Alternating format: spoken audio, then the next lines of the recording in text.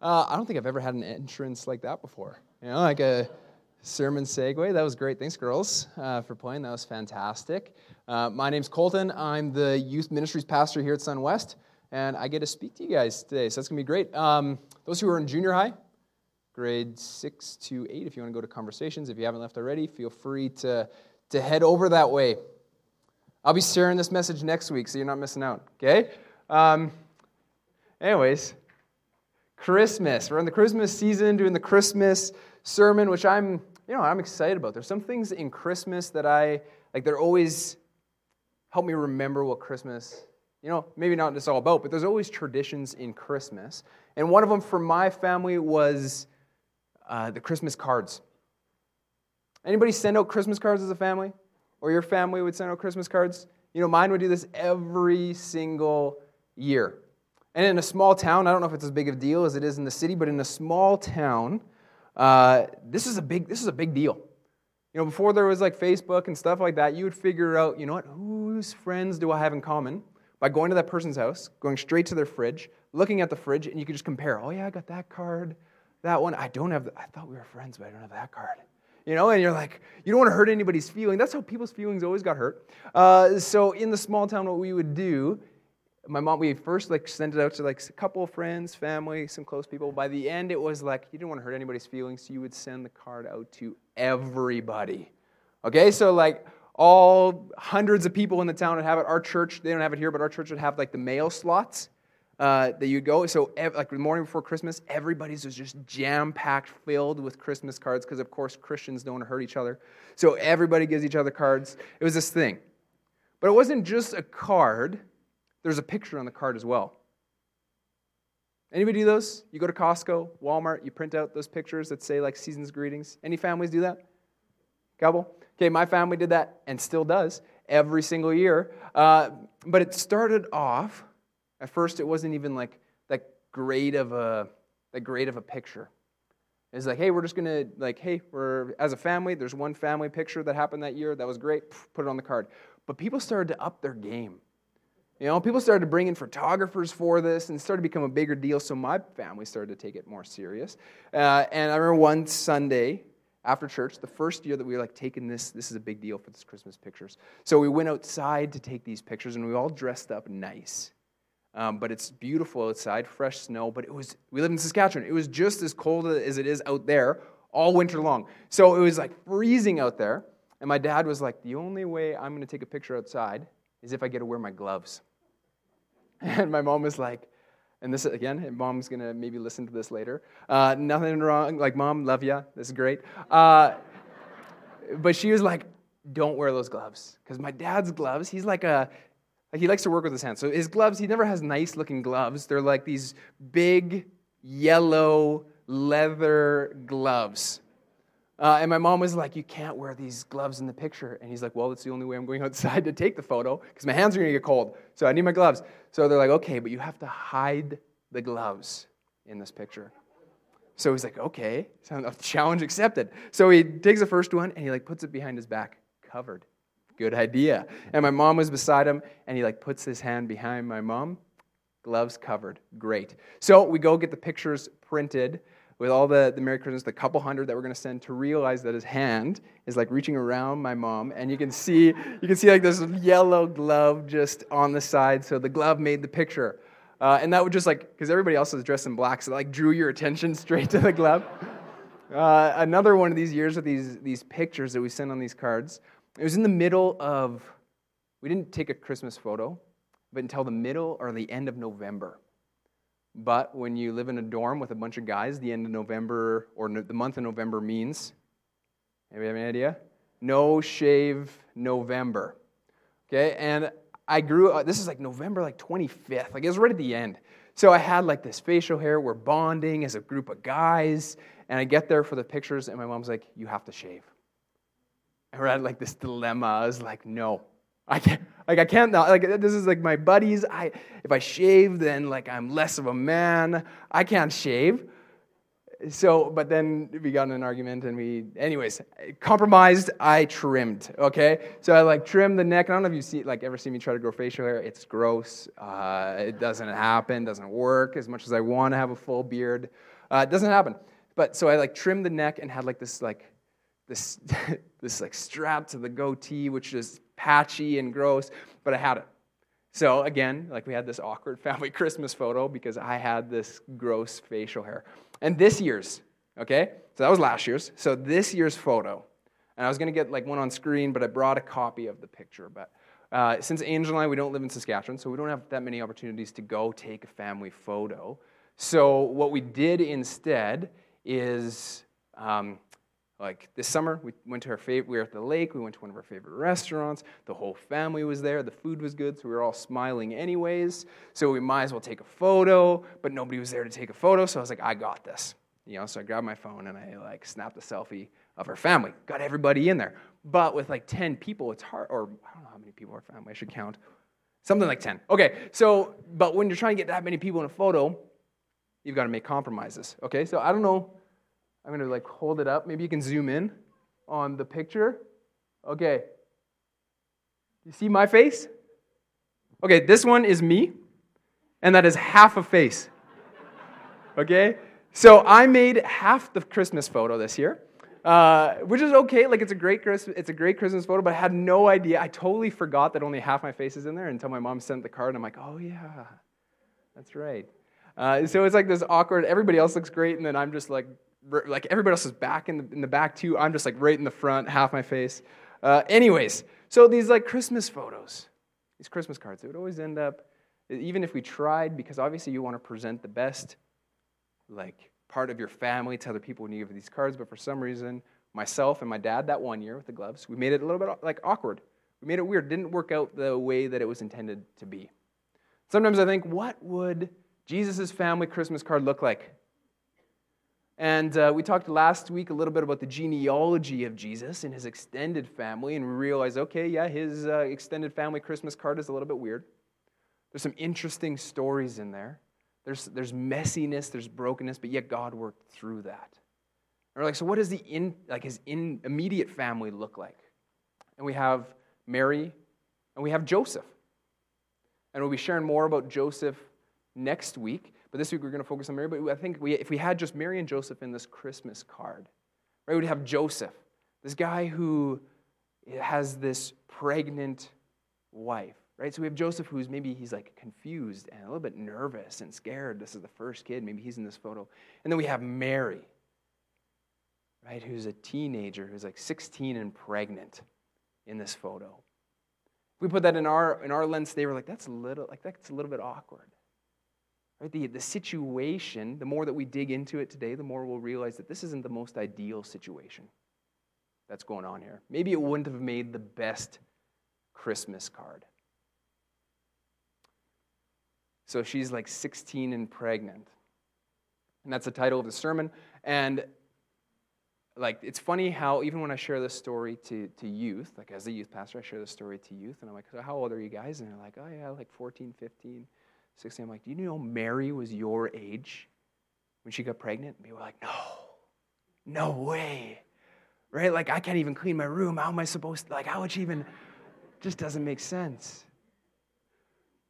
And we instantly put, our culture into the text, right? We read the story and we get this idea she's a teen mom, 16 and pregnant.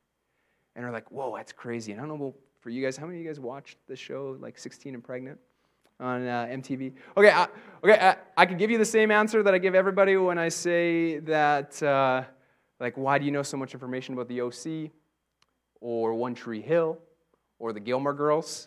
Anybody Gilmore Girls fans here? Yeah? Okay, I can say the same answer that I give everybody. I had sisters, I had to watch them. But in reality, there's just something about the teen drama that just draws me in. So I'll admit it. Any other guys here? Yeah? Not one? There's one? Okay, well, me and you, we're together. Luke, it's all good. But this TV show of 16 and Pregnant, it follows the life of a teen mom. Right? Somebody who's in high school, who's having a kid. They're trying to figure out what this means for the first time. They're trying to figure out, how can I raise a kid and do my homework? Like, how can I fit into my prom dress while I'm pregnant? Like, there's all huge dilemmas. Like, all these kind of things. And, like, it just follows the life, their story, the family story, and it follows the life of the guy. And, I mean, usually, unfortunately, the guy doesn't stick around very long in these stories. But there's something about, you know what, that 16 and pregnant, that there's, like, this teen drama that drew people into the story enough to at least make a TV show out of it.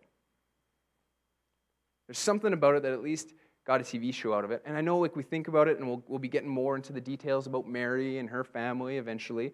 But the 16 and pregnant wasn't the controversial part for her.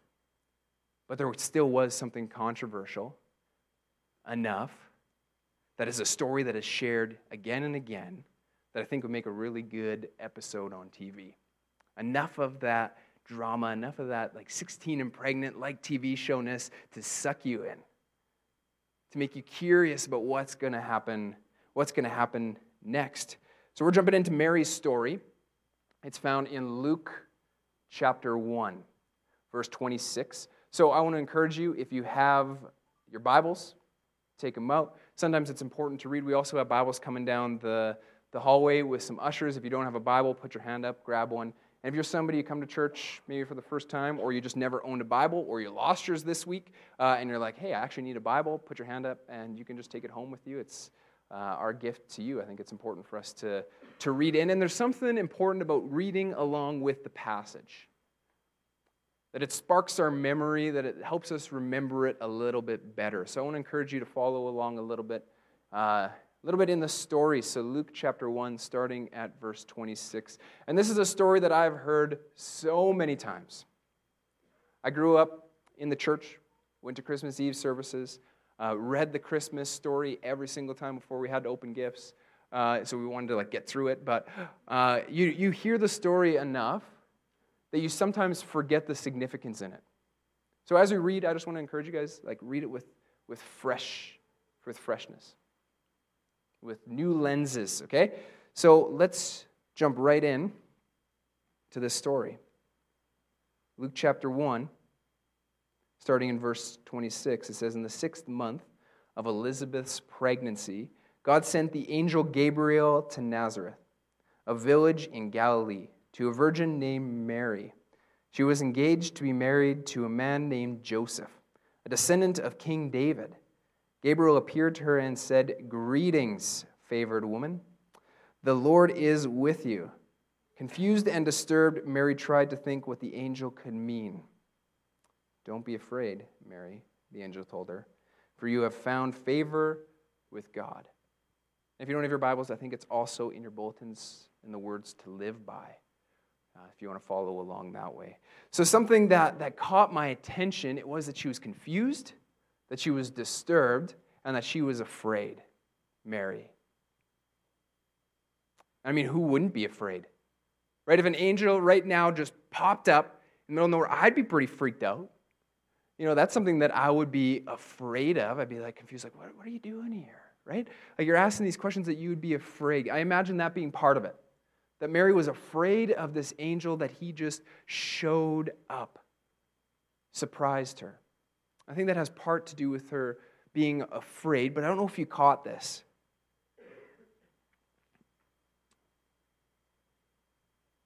Oh, sorry. I don't know if you caught this, but it says immediately in verse 29. If you look at that again, it says immediately after the angel said greetings, and Mary, she's trying to figure this out. It says that she was trying to figure out what the angel was saying.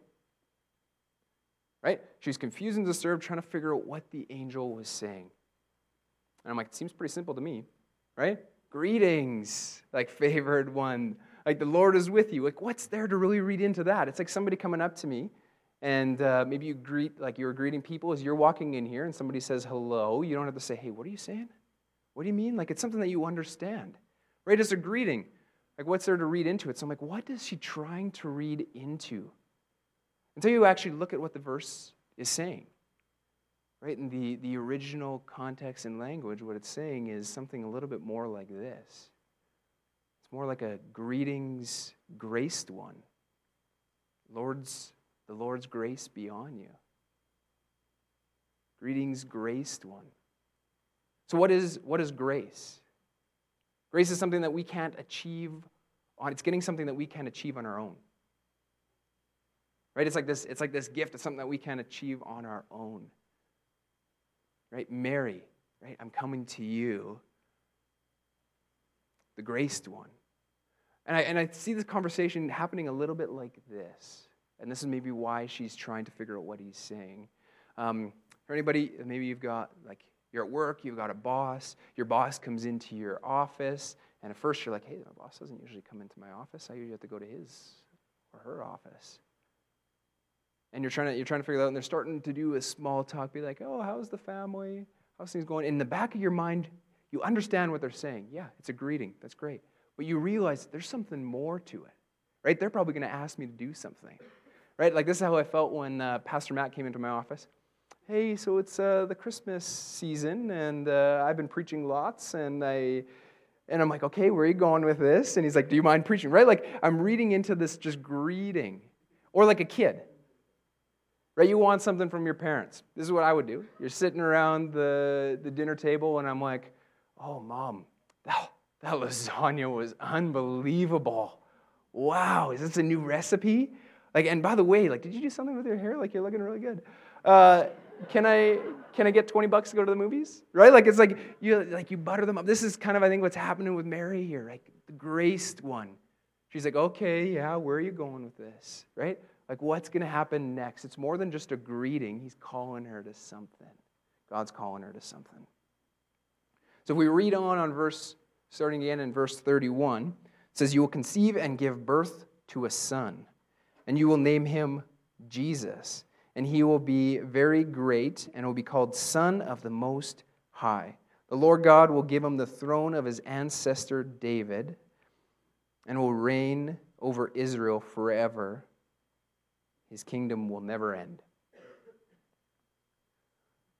So, Mary, like, she was afraid. Like, this is pretty crazy. She was afraid after this conversation, freaked out trying to figure out what the Lord was going to say to her. And she was already like confused, disturbed, and afraid, and the Lord had said nothing about his plan yet. Right? And now he goes and lays this plan that's just going to throw this whole twist in her life. So she was already like trying to figure out what was going on before she even heard about this whole pregnancy thing. Right? And the Lord says that he will give birth to her a son. Son of the Most High. And right here you might think, okay, yeah, she's going to have a kid. In the same way that Israel is called like God's children, yeah, okay, yeah, I can give birth to one of God's children. But really what God is saying here, what the angel is saying to Mary is, no, you're going to have my son. Not just the generic sense of the child of Israel or God's children. You're going to have a child that's going to be of God's own flesh and blood. Right? That this is going to be God's child.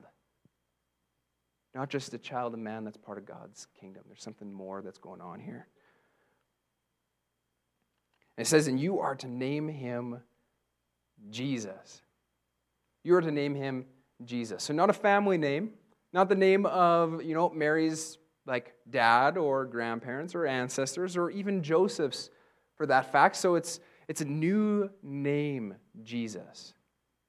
And that name means Savior.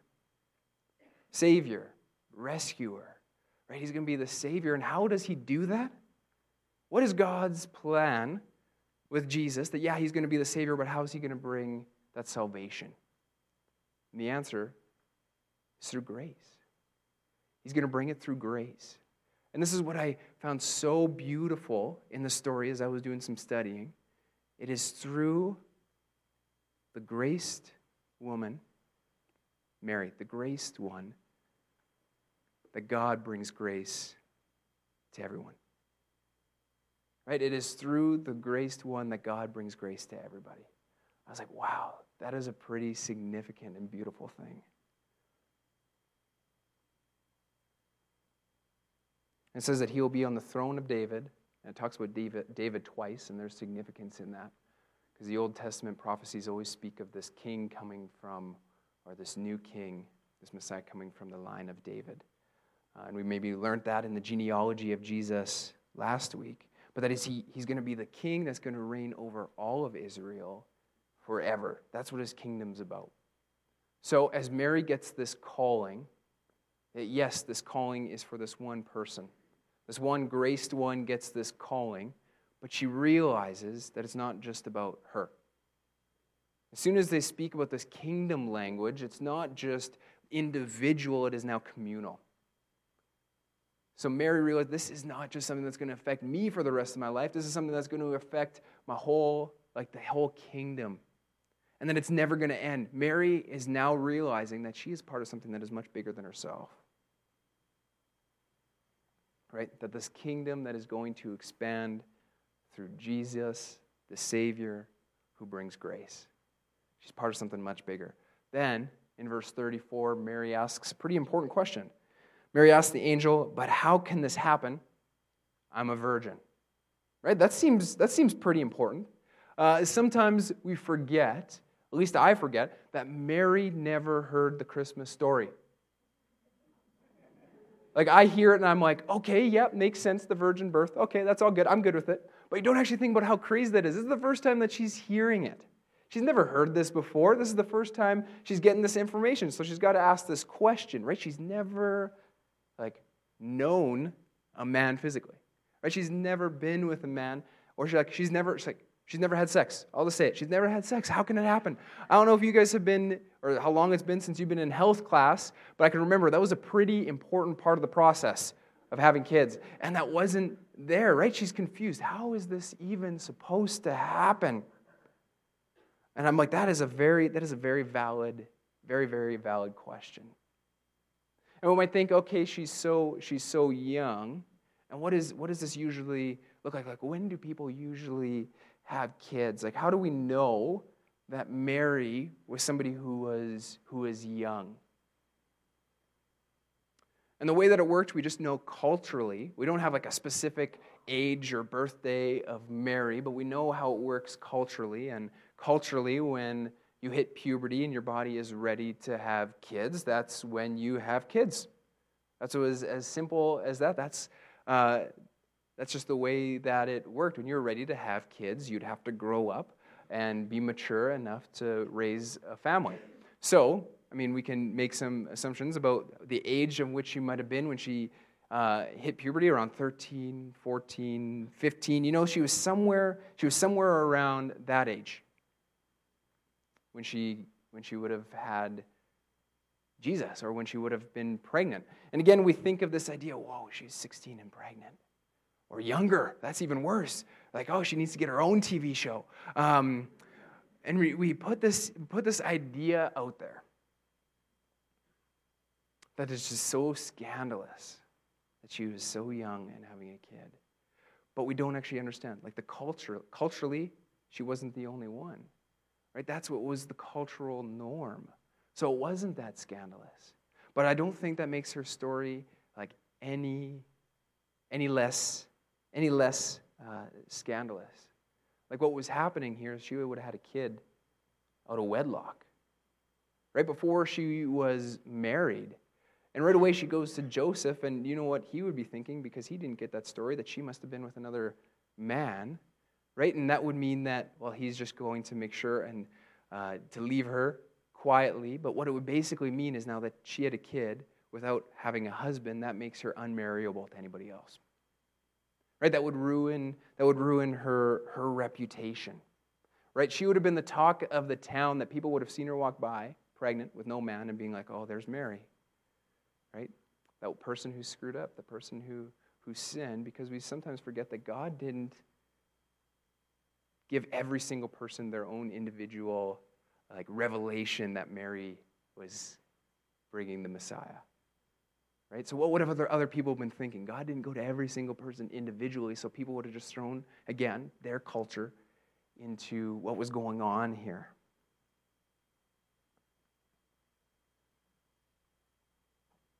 So when we read on, we hear that Mary eventually says yes to this plan of God, of God's plan, even though it was risking her reputation.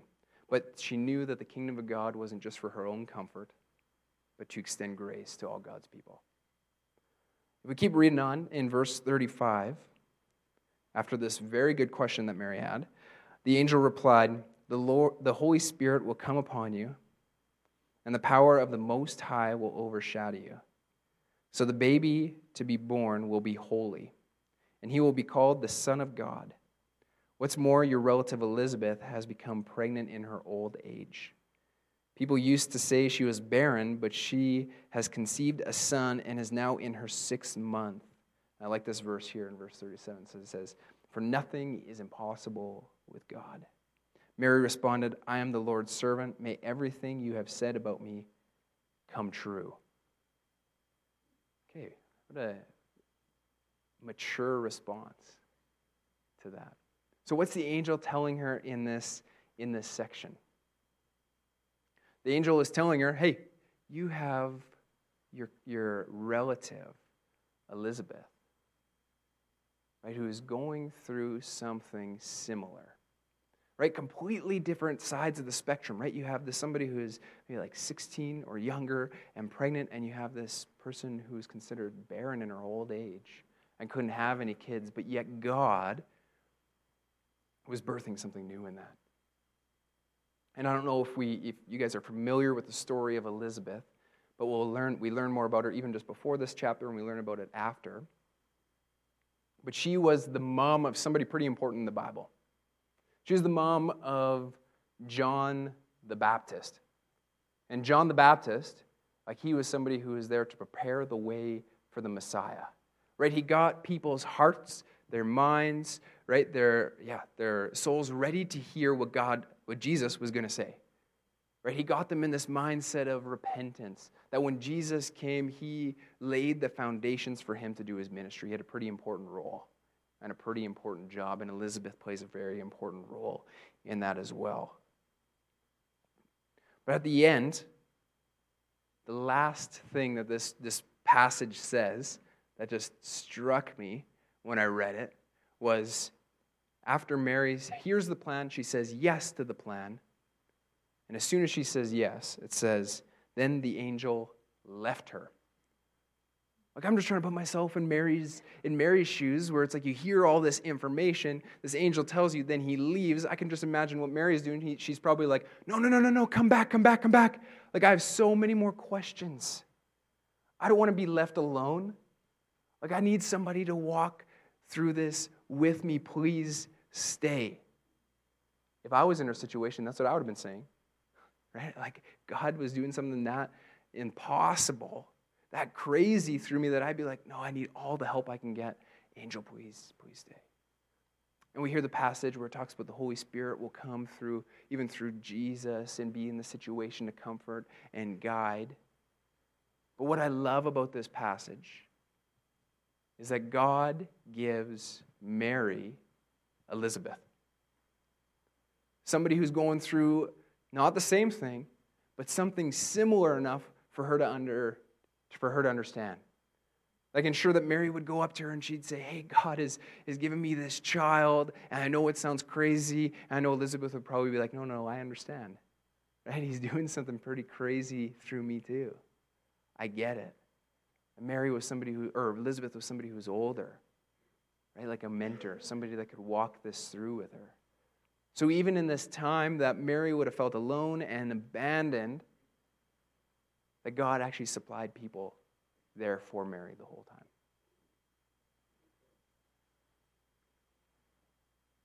So I got a few things that I want to point out that we can learn from Mary's response here.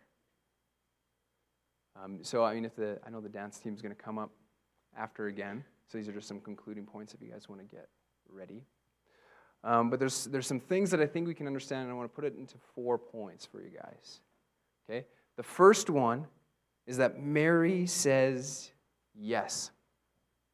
She is willing in her young age to follow God's plan. Mary is willing to say yes. And I'm like, why is Mary held in such high regard in Catholicism, in Christianity? Why is she held like in such high regard? And I think it's that she just said yes.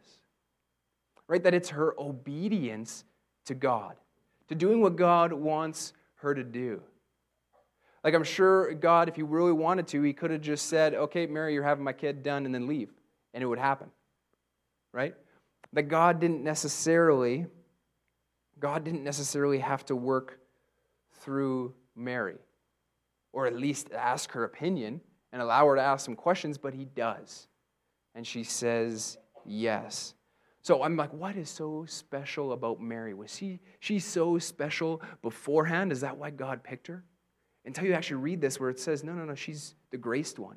There's nothing that she did that made her deserve this privilege of raising God's child. No, it was God's grace that made it allowed to happen. She didn't do anything on her own to be able to achieve that status. It was God's grace that he approached her. And I'm sure in God's grace that if she were to say, hey, no, I'm too young, I don't think I can do this. This is a big task. I'm sure God would be like, he'd be understanding. But yet, in all this, she says yes. And I think what God wanted the whole time, he wanted Mary to align her will with the will of God. God wanted Mary just to align her will with the will of God. If we look at Scripture, if you want to read on in your Bibles, read through the Old Testament, the New Testament, you read it. The whole Bible is a story of how God works and how God partners through his people who are willing. That's the whole story of Scripture, and it's a beautiful, beautiful story. So I know that Mary says yes to something that is a huge task, that seems impossible, but I don't think that calling for her heart to be aligned was just a one-time incident in the Bible. Again, if we read on, we see it all over the place, and I don't think it ended there, but I think it continues with us. That God wants us to align our hearts with his will and say yes to what he's doing. So first thing we can learn, what are some things that we have to say yes to, like Mary said yes to God? The next thing I think we can learn from Mary is she recognizes that God's plan for the kingdom is much more important than her own reputation. Right? Even though that being a teen mom wasn't as controversial or as entertaining enough as it would be to have a TV show like it is today, but there was something about her story that was controversial. That she was risking her reputation, that she was risking her life, that she'd have been considered, maybe she's the talk of the town and people would have been talking about her. Right? Like she risked this reputation for God, but at her young age, she said yes. I'm sure people could have been walking down the street and they could have been pointing at her, but she recognized that she was, even though she was young, she was old enough to do what God wanted her to do.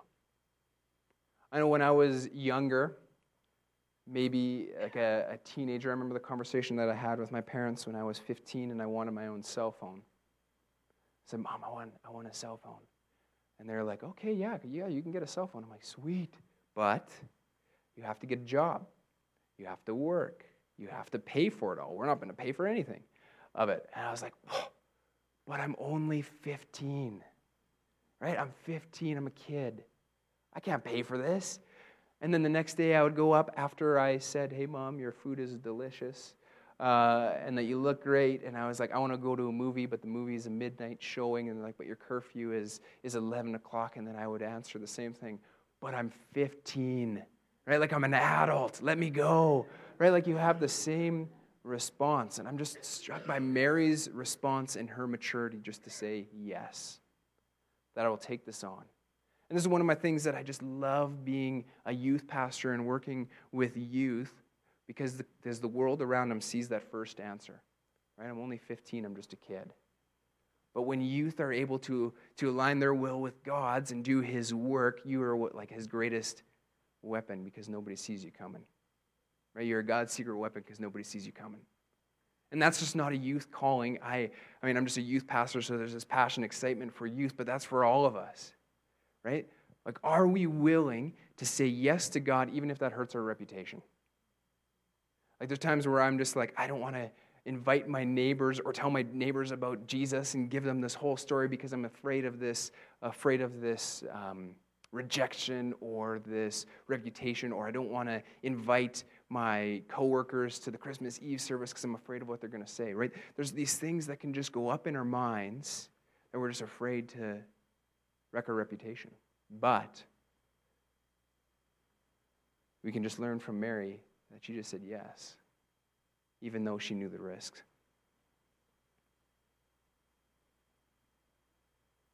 Another thing we can learn from Mary is times where she felt alone, God supplied community for her.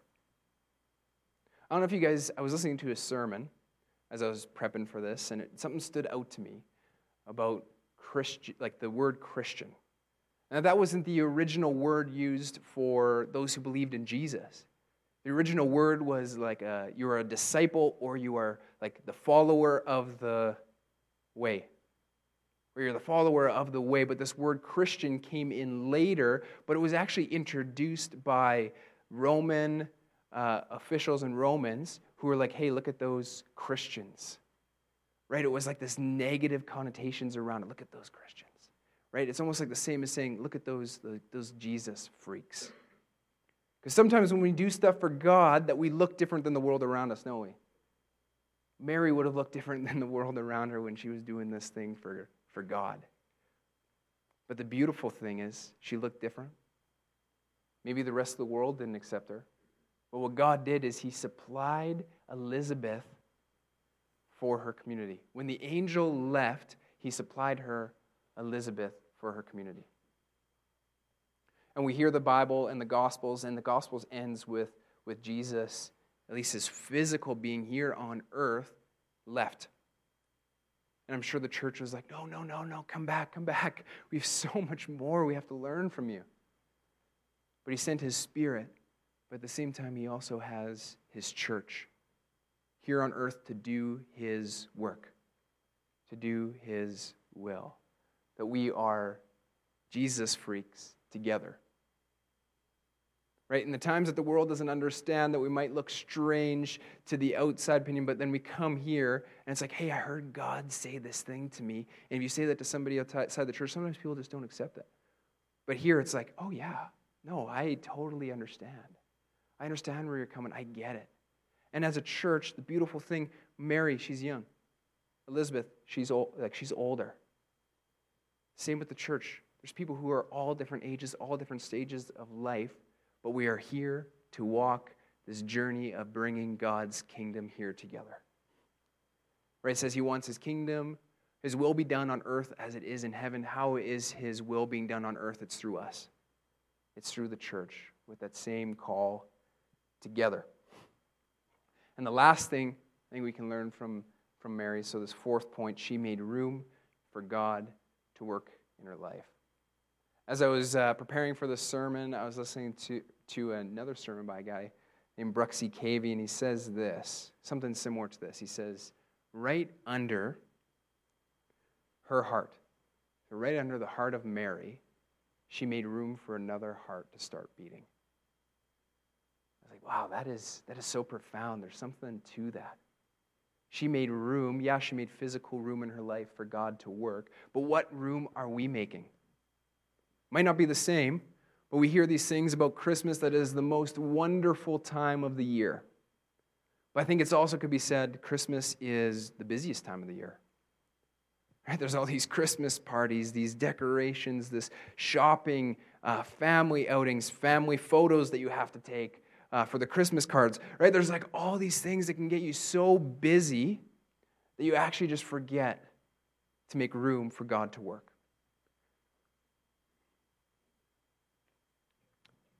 So, what areas in our lives do we have to make room for God to birth something new through us? Right? Mary made room, and God birthed something new. Elizabeth, she made room, birthed something new. And I think that story is not just for those two, but it's for us too. So, what's happening in your life? Where do you have to make room for God to birth something new? Right? So, those four things I think we can learn from Mary. Are we willing to say yes? Are we willing to align our wills with the will of God? And when we do, when we say yes, sometimes that hurts. That hurts our reputation a little bit. But that's okay. We can come back to a community like this that can encourage us, uplift us, support us, give the grace that's needed, that can be extended to us. And with all of that support of the church, it gives us strength to be able to say, yeah, I need to make room for God to birth something new in me. So let's pray.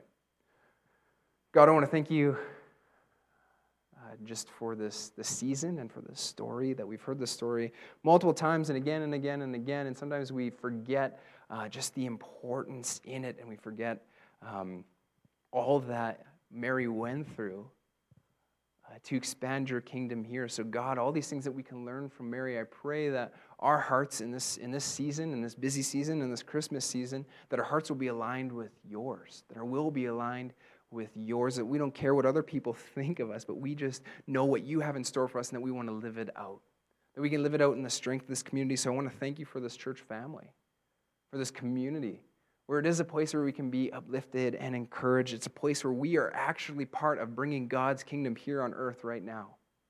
So God, be with us in that, because that's no easy task.